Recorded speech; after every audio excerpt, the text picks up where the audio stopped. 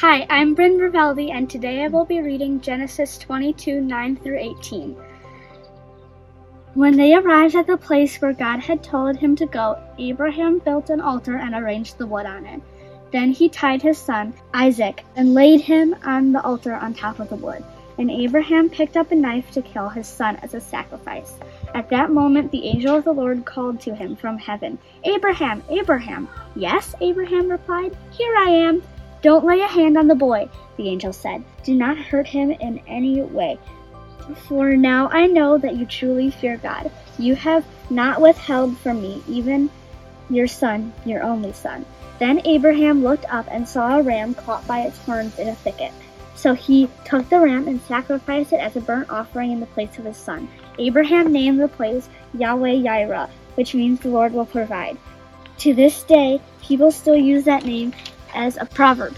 On the mountain of the Lord it will be provided. Then the angel of the Lord called again to Abraham from heaven.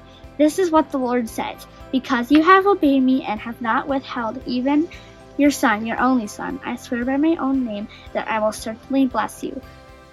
I will multiply your descendants beyond number, like the stars in the sky and the sand on the seashore. Your descendants will conquer the cities of their enemies, and through your descendants all the nations of the earth will be blessed, all because you have obeyed me." This is the word of the Lord.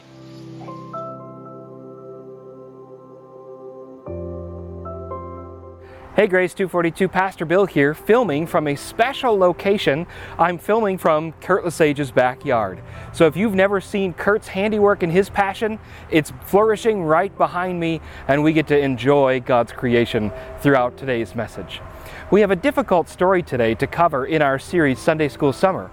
I remember learning about this story in Sunday school, and it was pretty disturbing as a young boy to read about Abraham being commanded by God to sacrifice his young boy. I rember thinking that could have been me. I had a very difficult time with this story as a kid. And so what are we to make of this difficult story and these difficult events that seem to go against the nature of the God that we worship? Because this story is so difficult, it provides easy fodder for opponents of Christianity. Famous opponent of Christianity Richard Dawkins has this to say about this difficult story. God ordered Abraham to make a burnt offering of his longed-for son. Abraham built an altar, put firewood upon it, and trussed Isaac up on top of the wood. His murdering knife was already in his hand when an angel dramatically intervened with the news of a last-minute change of plan. God was only joking, after all, tempting Abraham and testing his faith. A modern moralist cannot help but wonder how a child could ever recover from such a psychological trauma. By the standards of modern morality, this disgraceful story is an example simultaneously of child abuse, bullying in two asymmetrical power relationships, and the first recorded use of the Nuremberg defense. I was only obeying orders. Yet the legend is one of the great foundational myths of all three monotheistic religions. Dawkins kinda has a point. What are we to make of this story?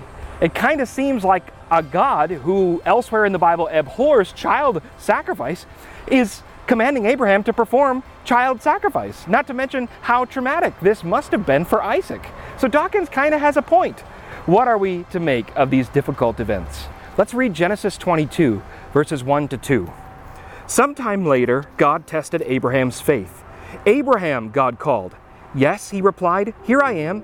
"Take your son, your only son, yes, Isaac, whom you love so much, and go to the land of Moriah. Go and sacrifice him as a burnt offering on one of the mountains, which I will show you." God commands Abraham to sacrifice his son Isaac, so Abraham obeys. He saddles up his donkey, grabs his servants, and they make the trek to Moriah, where Abraham builds an altar upon which he places his son Isaac. Now let's read 22 verses 10 to 12. "And Abraham picked up the knife to kill his son as a sacrifice. At that moment the angel of the Lord called to him from heaven, 'Abraham, Abraham!' 'Yes,' Abraham replied, 'here I am.' 'Don't lay a hand on the boy,' the angel said. 'Do not hurt him in any way, for now I know that you truly fear God. You have not withheld from me even your son, your only son.'" At the very last moment, the angel stops Abraham from bringing the knife down upon Isaac. And God declares, "Abraham, you passed the test. By your actions, you've declared yourself faithful, loyal in the utmost to me, God says. Now, for those of us who are familiar with this story, we might treat verses 13 and 14 as the end of this narrative. Let's read those. Then Abraham looked up and saw a ram caught by its horns in a thicket. So he took the ram and sacrificed it as a burnt offering in place of his son. Abraham named the place Yahweh-Yireh, which means the Lord will provide. To this day, people still use that name as a proverb. On the mountain of the Lord, it will be provided. Now, often we treat that as the end of this narrative. But the biblical authors don't. There's more to it yet. Let's continue reading. We'll read 15 through 19. Then the angel of the Lord called again to Abraham from heaven. This is what the Lord says. Because you have obeyed me and have not withheld even your son, your only son, I swear by my own name that I will certainly bless you. I will multiply your descendants beyond number like the stars in the sky and the sand on the seashore. Your descendants will conquer the cities of their enemies, and through your descendants all the nations of the earth will be blessed, all because you have obeyed me. Then they returned to the servants and traveled back to Beersheba, where Abraham continued to live. Do you see how the story ends? It ends with God renewing his covenant with Abraham. It is a covenant renewal. In verse 17, God says Abraham is blessed to be a blessing. And then in verse 18, God says again, all the nations of the earth will be blessed through you. Why? Because Abraham and the family that he fathers are the primary vehicle through whom God will reveal his name to the earth. It is Abraham and his family who are tasked with making God's name known. That is what it means to be blessed, to be a blessing. So you might be saying, okay, Bill, whatever. Why the big deal about the story ending with covenant? Well, because God has already covenanted with Abraham. Look back at Genesis 15, verse 5. Then the Lord took Abraham outside and said to him, look up into the sky and count the stars if you can. That's how many descendants you will have. I didn't discover that this story ends in covenant renewal until I opened up this passage to study this story this week. This is brand new to me. And I think it's fascinating that the near sacrifice of Isaac ends with promise renewal because God has already promised Abraham that he will be blessed to be a blessing. Now, you might be still wondering, okay, Bill, so what? It ends in promise renewal. What's the big deal? Well, it's a big deal because throughout the near sacrifice of Isaac's story, it looks like the promise could be in doubt. I mean, look at Genesis 15 again. Look at verse 2 and verse 4. But Abraham replied, O sovereign Lord, what good are all your blessings when I don't even have a son? Since you've given me no children, Eliezer of Damascus, a servant in my household, will inherit all my wealth. Now look at 4. Then the Lord said to Abraham, no, your servant will not be your heir, for you will have a son of your own who will be your heir. In Genesis 15, God promises that Abraham will have a family and that family will be blessed to be a blessing. And Abraham says, well, how's that going to happen, God? Because I'm childless and me and Sarah are too old to even have kids. And God says, you're going to have a son of your own. He will be your heir. And Sarah, by a miracle, has Isaac. But now we get to this near sacrifice of Isaac story. And now we have God instructing Abraham to sacrifice the very promised son through whom the promise is supposed to be realized. So do you see how from a human point of view, when we're reading the near sacrifice of Isaac's story, we're going, wait a minute, how is the promise going to be kept? Because God is ordering Abraham to sacrifice the very son through whom the promise will be kept. What's going on here? Do you see the bind that Abraham is in? Do you see how, from a human point of view, it looks like the promise is in doubt? But from God's point of view, the promise was never in doubt. First of all, because God was the one who made the promise. He was the one who sovereignly appeared to Abraham and called him out of his pagan lifestyle in Babylon and showed him the land of Canaan. Secondly, God is the one who put himself on the hook for the promise in the first place. If you read the rest of Genesis 15, you read the covenant affirmation, the covenant ratification ceremony, where they split two animal halves, and Abraham is asleep during the covenant ratification ceremony. And God is the only one who passes through the halves of the animals. So it's God saying, I'm putting myself on the hook for this promise. And number 3, God keeps his promises. Look at Joshua 21, verses 45. Not a single one of all the good promises the Lord had given to the family of Israel was left unfulfilled. Everything he had spoken came true. From God's point of view, the promise was never in doubt, because God operates on a whole separate playing field. I take great comfort in Isaiah 55, verses 8 and 9. Let's read from the ESV. For my thoughts are not your thoughts, neither are your ways my ways, declares the Lord. For as the heavens are higher than the earth, so are my ways higher than your ways, and my thoughts than your thoughts. God's ways are not our ways, and God's thoughts are higher than our thoughts. What's impossible for us is possible for God, because with man this is impossible, but with God all things are possible, as Matthew 19:26 says. To humans, we might see the sacrifice of Isaac as placing the promise in doubt. But from God's higher vantage point, from God's sovereign point of view, to the one whose ways are higher than our ways, to the one who nothing is impossible for him, the promise was never in doubt. Look with me at a passage that's become one of my favorite parts of Scripture. Let's look at James chapter 1, and we'll read verses 2 through 4. Dear brothers and sisters, when trouble comes your way, consider it an opportunity for great joy. For you know that when your faith is tested, your endurance has a chance to grow. So let it grow, for when your endurance is fully developed, you will be perfect and complete, needing nothing. James tells us that when we face tests of faith, they're an opportunity to grow. And Abraham is certainly facing the largest test of faith in his entire life. Now, if we look later in James chapter 1, he tells us how we can grow when we face tests of faith. He gives us a strategy for facing tests of our faith well. Look what he says in James 1 verse 19. Understand this, my dear brothers and sisters. You must all be quick to listen, slow to speak, and slow to get angry. The strategy that James gives to us for growing during tests of faith is to be slow to speak and quick to listen. Well, quick to listen to what? Well, look a few verses later. Look at 1:21, where James says, humbly accept the word God has planted in your hearts. So be quick to listen to what? Quick to listen to God's word. Pastor Tony Evans says that James is giving us a strategy where we need to be slow to speak our own point of view and quick to listen to God's point of view. When we go to God's word, we receive his point of view on the matter. When we're in the midst of tests and trials, we need to be slow to speak our point of view and quick to listen to God's point of view, and we get that by going to his word. The problem is that most of us do the opposite. We are quick to speak our own point of view, and we're slow to listen to God's point of view. And James is telling us, no, that's backwards. When you are in the midst of tests of faith, you need to be slow to speak your own point of view and quick to listen to God's point of view. That is how we succeed in the test of faith. That is how we grow in the test of faith. This message really means a lot to me this week because I feel like I've experienced it myself. For various reasons, the past 6 months have been pretty challenging for me personally.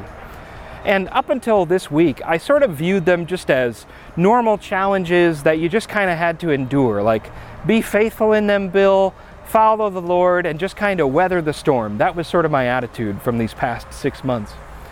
And it was this week that the Lord really changed my point of view. He forced me to see things, rather than from my own point of view, he forced me to see things from his point of view. And in looking at all of these passages and Abraham facing his test of faith and James telling us how to grow during tests of faith, I realized that these are more than just challenges to be endured. This is an opportunity for growth here for you, Bill Verveldi. I'm giving you these challenges as an opportunity to mold and fashion you into the person that I want you to be. I was talking with a friend of mine, a pastor friend of mine earlier this week, and I was telling him about the past 6 months and how the Lord has been forcing me to see things from his point of view this week. And I told him, I feel like the Lord wants to promote me because he wants me to grow, but he wants me to see that this is an opportunity for growth. And this is just how the Lord works. He promotes through tests. He promotes through trials. And so I feel like in many ways, up until this point, I've been missing an opportunity to grow. I've just sort of been weathering the challenges, But God wants me to grow during these challenges. But the problem is I don't like it. Who likes to grow from challenges? Who likes challenges? But the truth is even aside from God's economy, this is just how it normally works. We don't grow when it's easy sailing. We grow when the odds are against us. We grow when things are difficult. We grow when it seems like the circumstances are more than we can handle. That's when we grow. We grow when it seems like what's required of us is more than we have the capacity for, or that we have the capacity to give. Those are the times that we grow. And the Lord has shown me this past week as He's forced me into His point of view that Bill Verveldi, this is an opportunity to grow. So are you going to accept these challenges and grow from them? Or are you just going to kind of endure them and weather them and miss this opportunity for growth? And again, I'll be the first to say, I don't like it. This is hard. This is not what I would want. But yet the Lord is giving me an opportunity. He's giving me an opportunity to grow. When our faith is tested, it's an opportunity to grow. And how do we grow? James tells us. We grow by being slow to speak our point of view and quick to listen to God's point of view. Abraham was in the biggest test of his life. He had been commanded by God to sacrifice his son, the only son that he had, the son through whom God promised to fulfill His promise to Abraham.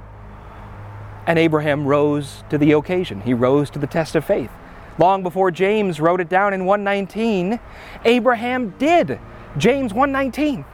Abraham was slow to speak his point of view and quick to listen to God's point of view. And how do we know this? How do we get inside Abraham's head? Well, because the author of Hebrews tells us that Abraham did this. Look at Hebrews 11, verses 17 to 19. And we're going to see how Abraham was slow to speak his point of view and quick to listen to God's point of view. Hebrews 11, 17 to 19. It was by faith that Abraham offered Isaac as a sacrifice when God was testing him.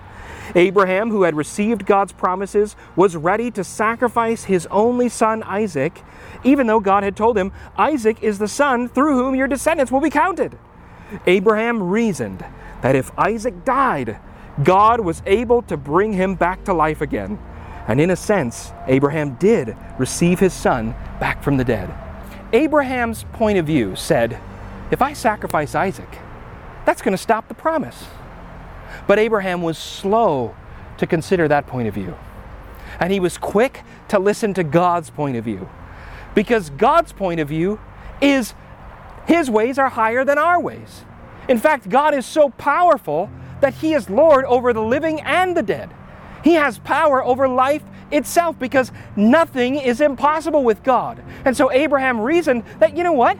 God's powerful enough to raise the dead. Even if I sacrifice Isaac, God has power over death, so God can bring him back to life. Abraham was slow to consider his limited human point of view, and he was quick to hear God's point of view.